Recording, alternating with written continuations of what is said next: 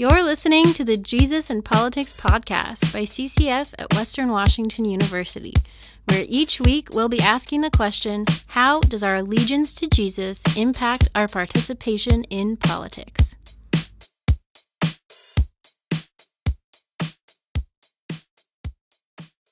Welcome to the Jesus and Politics podcast. I'm Jonathan. I'm one of the campus pastors with the Western AS Club, CCF, Campus Christian Fellowship. And this week, I'm going to interview Jeff. Jeff is a campus pastor also here at Western, and he's one of my favorite people to talk to about politics every election year. I love talking to Jeff because he's so thoughtful, he's so informed, and he always makes me think. And so it's just a real privilege to be able to interview him today about his thoughts. And we are going to talk today about how to be politically active in our divisive, complicated political culture. So Jeff, this will be your fourth presidential election cycle as a campus pastor. And then this is the fourth time that CCF is talking about this topic, discussing how our worldview and our faith interfaces with politics. So what makes this so important to you? Why do you keep offering this every election cycle? Thanks, Jonathan. I love talking about politics with you too. Okay, so I am an American citizen who also happened to grow up overseas. And so the first election that I ever voted in was my freshman year at Western in the year 2000. It was George W. Bush versus Al Gore, and it was a ride. It was so close that there were demands for a recount. There were cries of election fraud from both parties.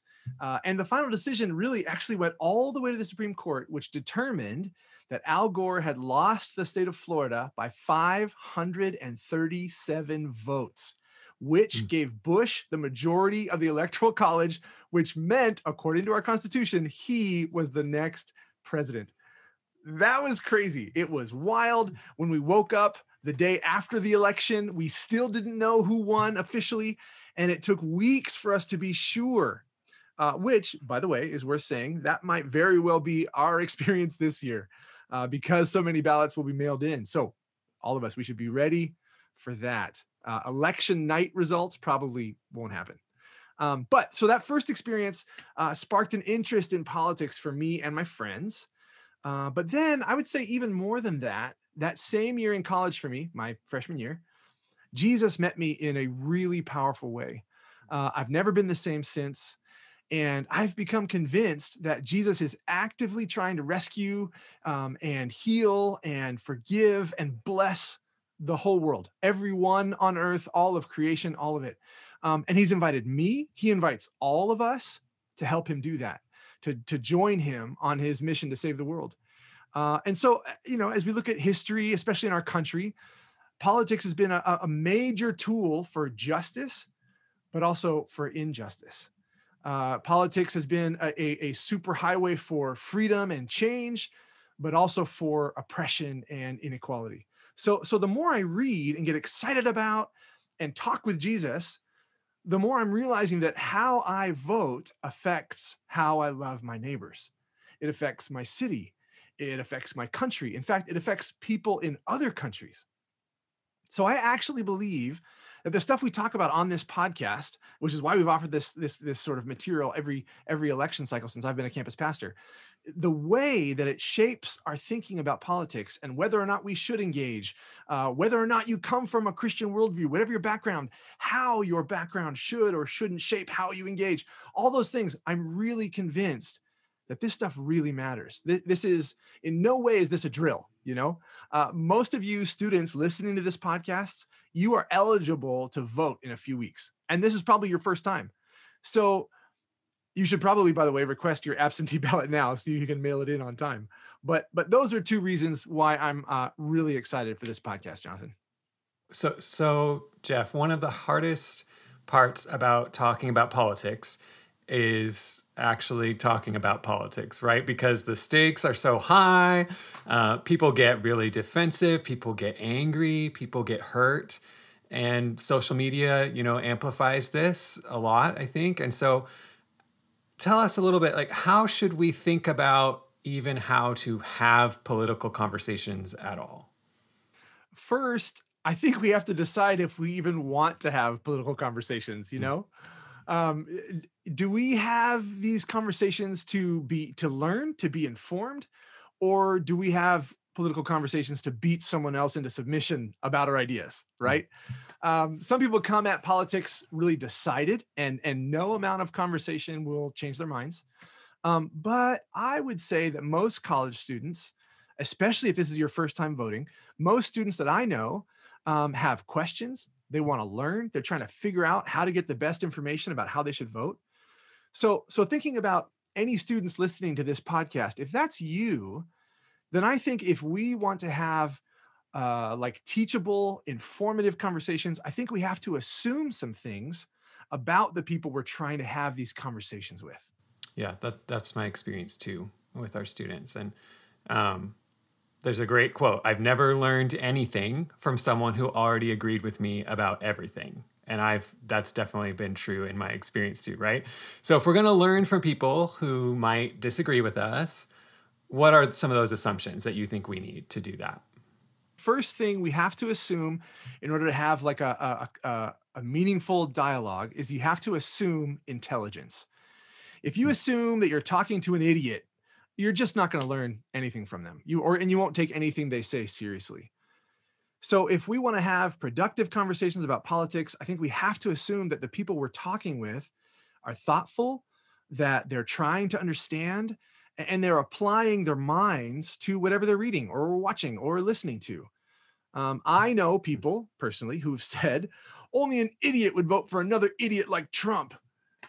And at the same time, I know other people who say, how could you possibly vote for Joe Biden? Are you insane? You know, if that's how we approach these conversations, there's just zero conversation to be had there. There's no free exchange of ideas. There's no respect, only kind of assumed idiocy and insanity. And we just can't learn from each other that way. So if we want to have helpful political conversations, we have to at least assume that the other person in the conversation is smart and reasonably thoughtful about what we're talking about. You know, you're kind of saying, like, assume that other people might know something that you don't, even that there's ways to assume that everybody you meet knows something that you don't. And so we're assuming that we can all be learning from each other. Yeah. That's great. That's great. So, okay. So assume intelligence. What are some other assumptions we should make if we want to have helpful political conversations? That we also have to assume people's good intentions. Most people in political conversation really love their kids and want them to get a great education. Most people want access to good healthcare and want other people to not suffer. I think if you polled most Americans, you'd find that people want citizens and police officers to take care of each other and for justice to be equally distributed, no matter what your background is or what body you have. I even think that most people care about other countries, or at least they're not excited about war or terrorism or oppressive regimes. I think that most people generally agree on these kinds of goals, like what we're trying to get to, as we're trying to live our best life and build a thriving society. What we argue about is how to get there. And that's fine. But I think if we assume that everyone is trying to at least, vote charitably, then maybe we can avoid the sort of us and them, good guys and bad guys, those kinds of conversations that so much of our political atmosphere is really divided by. That one's hard, Jeff, because sometimes I think, I find that feeling in me that I actually wonder, does this person actually have good intentions? Do they actually want something good? Is that actually true? But you're saying that the bottom line is, whether it's true or not, we won't actually learn from or understand anyone if we don't assume that anyway. Just assume the best about people. It's fine if you, in the course of the conversation, if you discover, oh, this person actually doesn't have good intentions towards other people, that's fine. But to assume that on the front end, to villainize someone before you've had the conversation, that's just not that's not going to be helpful. And most people, I think, generally aren't villains. Yeah, that's really helpful. Okay, so assume that the person I'm talking to is intelligent and that they have good intentions. What other assumptions are there? I think especially now, I don't want to say now more than ever, but it feels pretty intense right now. I think we all have to assume it's complicated for people. One of my good friends is from a Christian background, and she is personally profoundly opposed to abortion. And she wants to help women have more options when they get pregnant. She wants to change a culture that says abortion is a necessary part of women's liberation. So on that issue, she's really drawn to voting in kind of a traditionally conservative mindset. The conservative platform tends to lean that direction. However, she also cares deeply for the environment. She was a Huxley major at Western. And so she cares about the environment because that, how the environment goes, that affects children and families all over the world and like for super long term. So she's hoping for more government policies on renewable energy and conservation, things like that. So on that issue, she's really drawn to voting what would traditionally be seen as a part of the liberal platform. And I think it's just important that we all kind of recognize, like, isn't that pretty much true for all of us? We have to take seriously that the fact that just because we make a decision in an election, just because we vote for one party or candidate and not another, that doesn't mean that it's not also a very complicated and even at times uncomfortable process. In this election, whether you vote for in terms of the presidential election, whether you vote for Joe Biden or Donald Trump or any of the other parties' candidates, that does not mean that you also vouch for everything that person or that party stands for. It just means that one party's platform kind of tipped the scale for you, and maybe even barely tipped the scale of having enough of what you support to vote for. So part of that assumption is don't assume things that you don't know about what they think, just because you know from what you do know about what they think. It could be more complicated than what you're thinking it is. Absolutely. And I think if we'll assume that about people, like you're probably conflicted in some way or another about this vote, I think that will help us have these conversations in a much more civil way. That's good. Okay. Any more assumptions you'd want to add to that? Yeah, I would throw one more in there. I think that it's really important to assume that this is also very personal. Voting, political engagement, it's very personal. The things that we're voting about, they will affect people's jobs. They'll affect our families. And in some cases, our vote even affects our bodies, right? I mean, issues of race, questions around abortion, making sure men and women in uniform aren't put foolishly in harm's way. Our votes can affect other people's bodies. So when we're talking about these things, it's really important to remember that we're talking about intensely personal outcomes or side effects of our vote. The stakes are really high in a presidential election. And I think it's important to recognize that because it's so personal, that makes lots of people feel scared. That people are legitimately scared that Donald Trump will be our president for another 4 years. And other people I've talked to are legitimately scared that Joe Biden will take our country in a terrible direction for the next 4 years. Both of those realities are true with people that we're having these conversations with. So I think it's really important to recognize how personal this is, how personal it feels, and to even sympathize with how folks are feeling when we have these political conversations. I think empathy will be our best friend in political conversations. And if we can assume these things about each other, make these assumptions that we've all got a lot on the line, but that we're all trying to do our thoughtful best for each other and our families, those kinds of assumptions, I think if we can make those about each other, I think we'll be able to have great, helpful conversations about politics on this podcast, in our discussion set formats. I think it'll be a helpful way forward. That is really helpful. Okay, well, we're going to take a pause here. And when we come back, we will talk about that idea. Since politics is so personal, how should our worldview, our values, our own background, and our faith, how should or should not affect how we vote? So let's take a pause and we'll come back.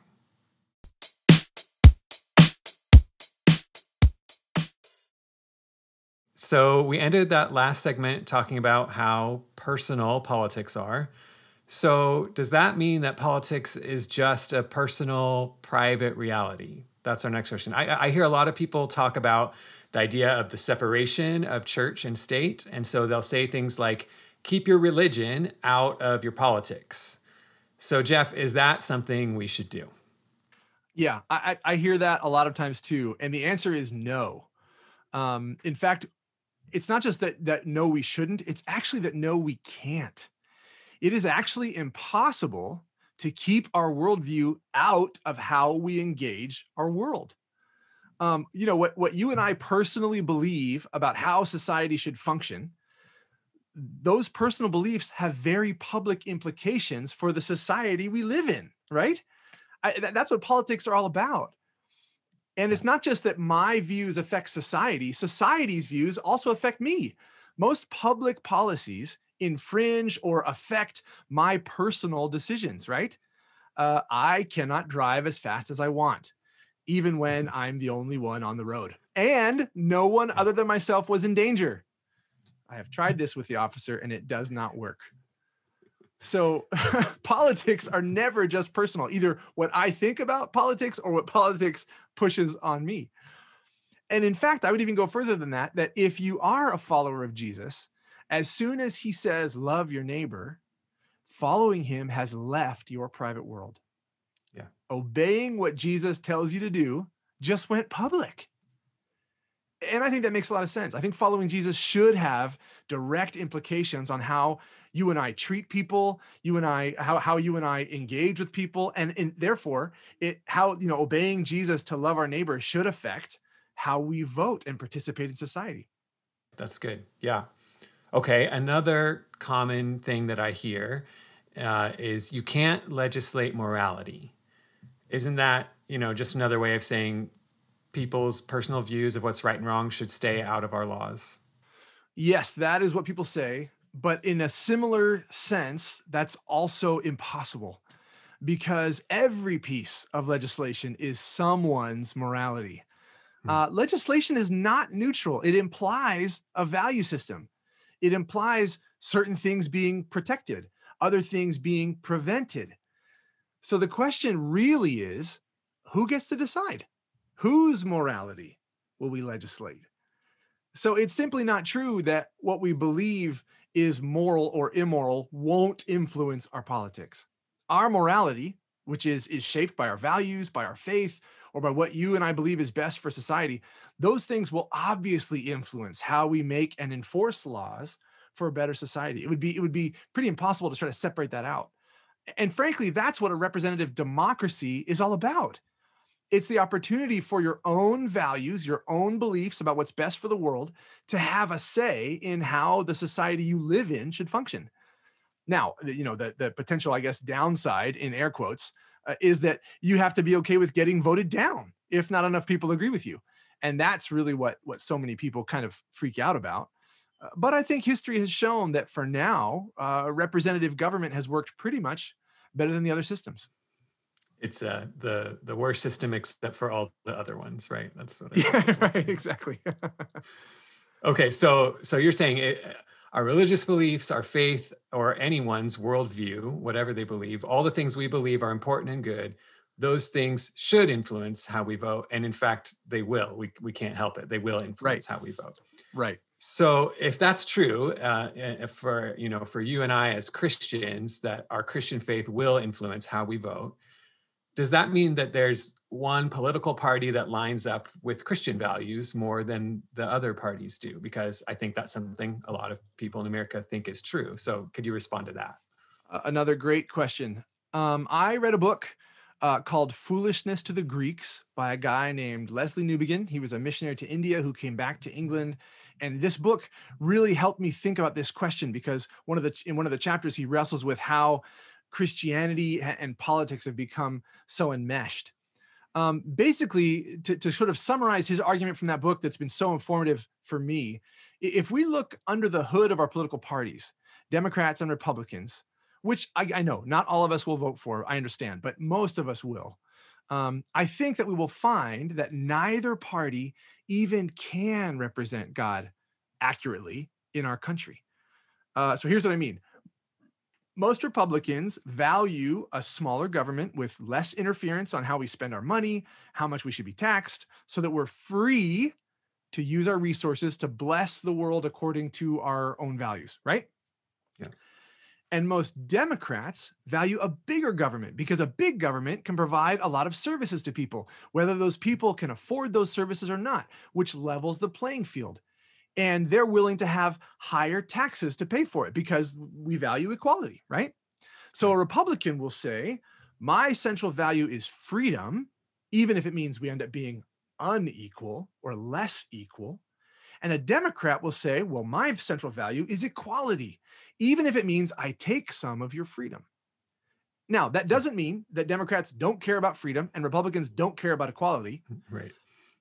It also doesn't mean that Jesus doesn't value freedom or equality. We know he values justice and human volition and being able to make wise choices. I mean, you just read the book of Proverbs, it's all there.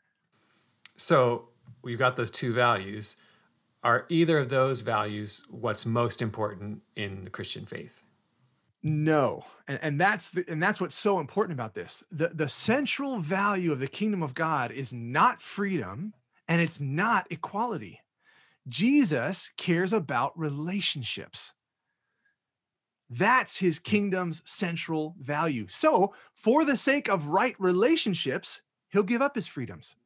He's our model for what it means to be fully human, and yet he made himself the servant of all, that we see in like Philippians chapter 2, for example. So while the Republican Party has a lot of great things going for it, its central value of freedom is not the same central value of God's kingdom. So the Republican Party is not the Christian party, but neither is the Democratic Party, even though they have lots of kingdom values going on for them as well. Look at this. There's a text in scripture where it talks about, again, when you think about Philippians chapter 2, in that chapter, Jesus sacrifices equality with God to become like us, human beings, to give us access to right relationship with him and each other. So if our leading value is to make everyone equal at whatever cost, then we're not living out God's kingdom in the world. The access to the good life, the right related life in God's kingdom, comes by laying down our lives for each other, to be the servant of others, to imitate Jesus and lower ourselves, to make ourselves unequal so that others can be lifted up. And that's why neither political platform, and certainly neither party's candidate, is God's party or God's man or woman for the White House. It just doesn't work that way. It doesn't mix. Okay, so you're saying we can vote for any party, any candidate that we think is the best option because neither of the major parties, neither of their platforms is representative fully of God's kingdom. And in fact, both platforms have things that honor Jesus and his kingdom and things that are displeasing to God and don't honor Jesus. That's what you're saying? That's exactly it. And in fact, there's a great author who I encourage you to read anything he writes. His name's Tim Keller. He's been really helpful in my thinking. He's got a fantastic series of articles on justice, which I recommend. And in one of those, he has this quote that was so helpful for framing this question. And I'm going to read it for us because it's so good. It's a little bit long, so settle in, but it's really helpful. I really want us to hear this because it informs this part of our conversation. Here's what Tim Keller says. The Bible binds my conscience to care for the poor, but it does not tell me the best practical way to do it. Any particular strategy, high taxes and government services versus low taxes and private charity, may be good and wise and may even be somewhat informed from other things the Bible teaches, but they are not directly commanded, and therefore we cannot insist that all Christians, as a matter of conscience, follow one or the other. The Bible binds my conscience to love the immigrant, but it doesn't tell me how many legal immigrants to admit to the U.S. every year. It does not exactly prescribe immigration policy. The Bible tells me that abortion is a sin and great evil, but it does not tell me the best way to decrease or end abortion in this country, nor which policies are most effective. The current political parties offer a potpourri of different positions on these and many, many other topics, most of which, as just noted, the Bible does not speak to directly. This means when it comes to taking political positions, voting, determining alliances, and political involvement, the Christian has liberty of conscience. Christians cannot say to other Christians, quote, no Christians can vote for, or, quote, every Christian must vote for, unless you can find a biblical command to that effect. So I encourage you to go find that quote online. It's worth reading to yourself, but it's a really helpful way to talk about the values that drive us, the values that Jesus shares, but the fact that both political parties are actually different avenues towards getting to some of those values. They offer different ways to some of those destinations. That's great. Thank you, Jeff. That is just wonderful. And this has been a great conversation. Like I said, I always look forward to talking about these things with you. And I know that our students are really going to benefit from these thoughts as well. Next week, we'll be doing this again and looking forward to this. We're actually going to interview 2 other campus pastors that work here with CCF, 2 of our friends. We're going to ask them about how their own personal backgrounds and their faith in Jesus, how that influences how they vote. And I'm really looking forward to those conversations. I'm excited, and we'll see you next week. You've been listening to the Jesus and Politics podcast. Remember to join us every Thursday at 4:30 on Zoom for a Q&A. You'll be able to find the link to that on our social media or at our website, ccfministry.com.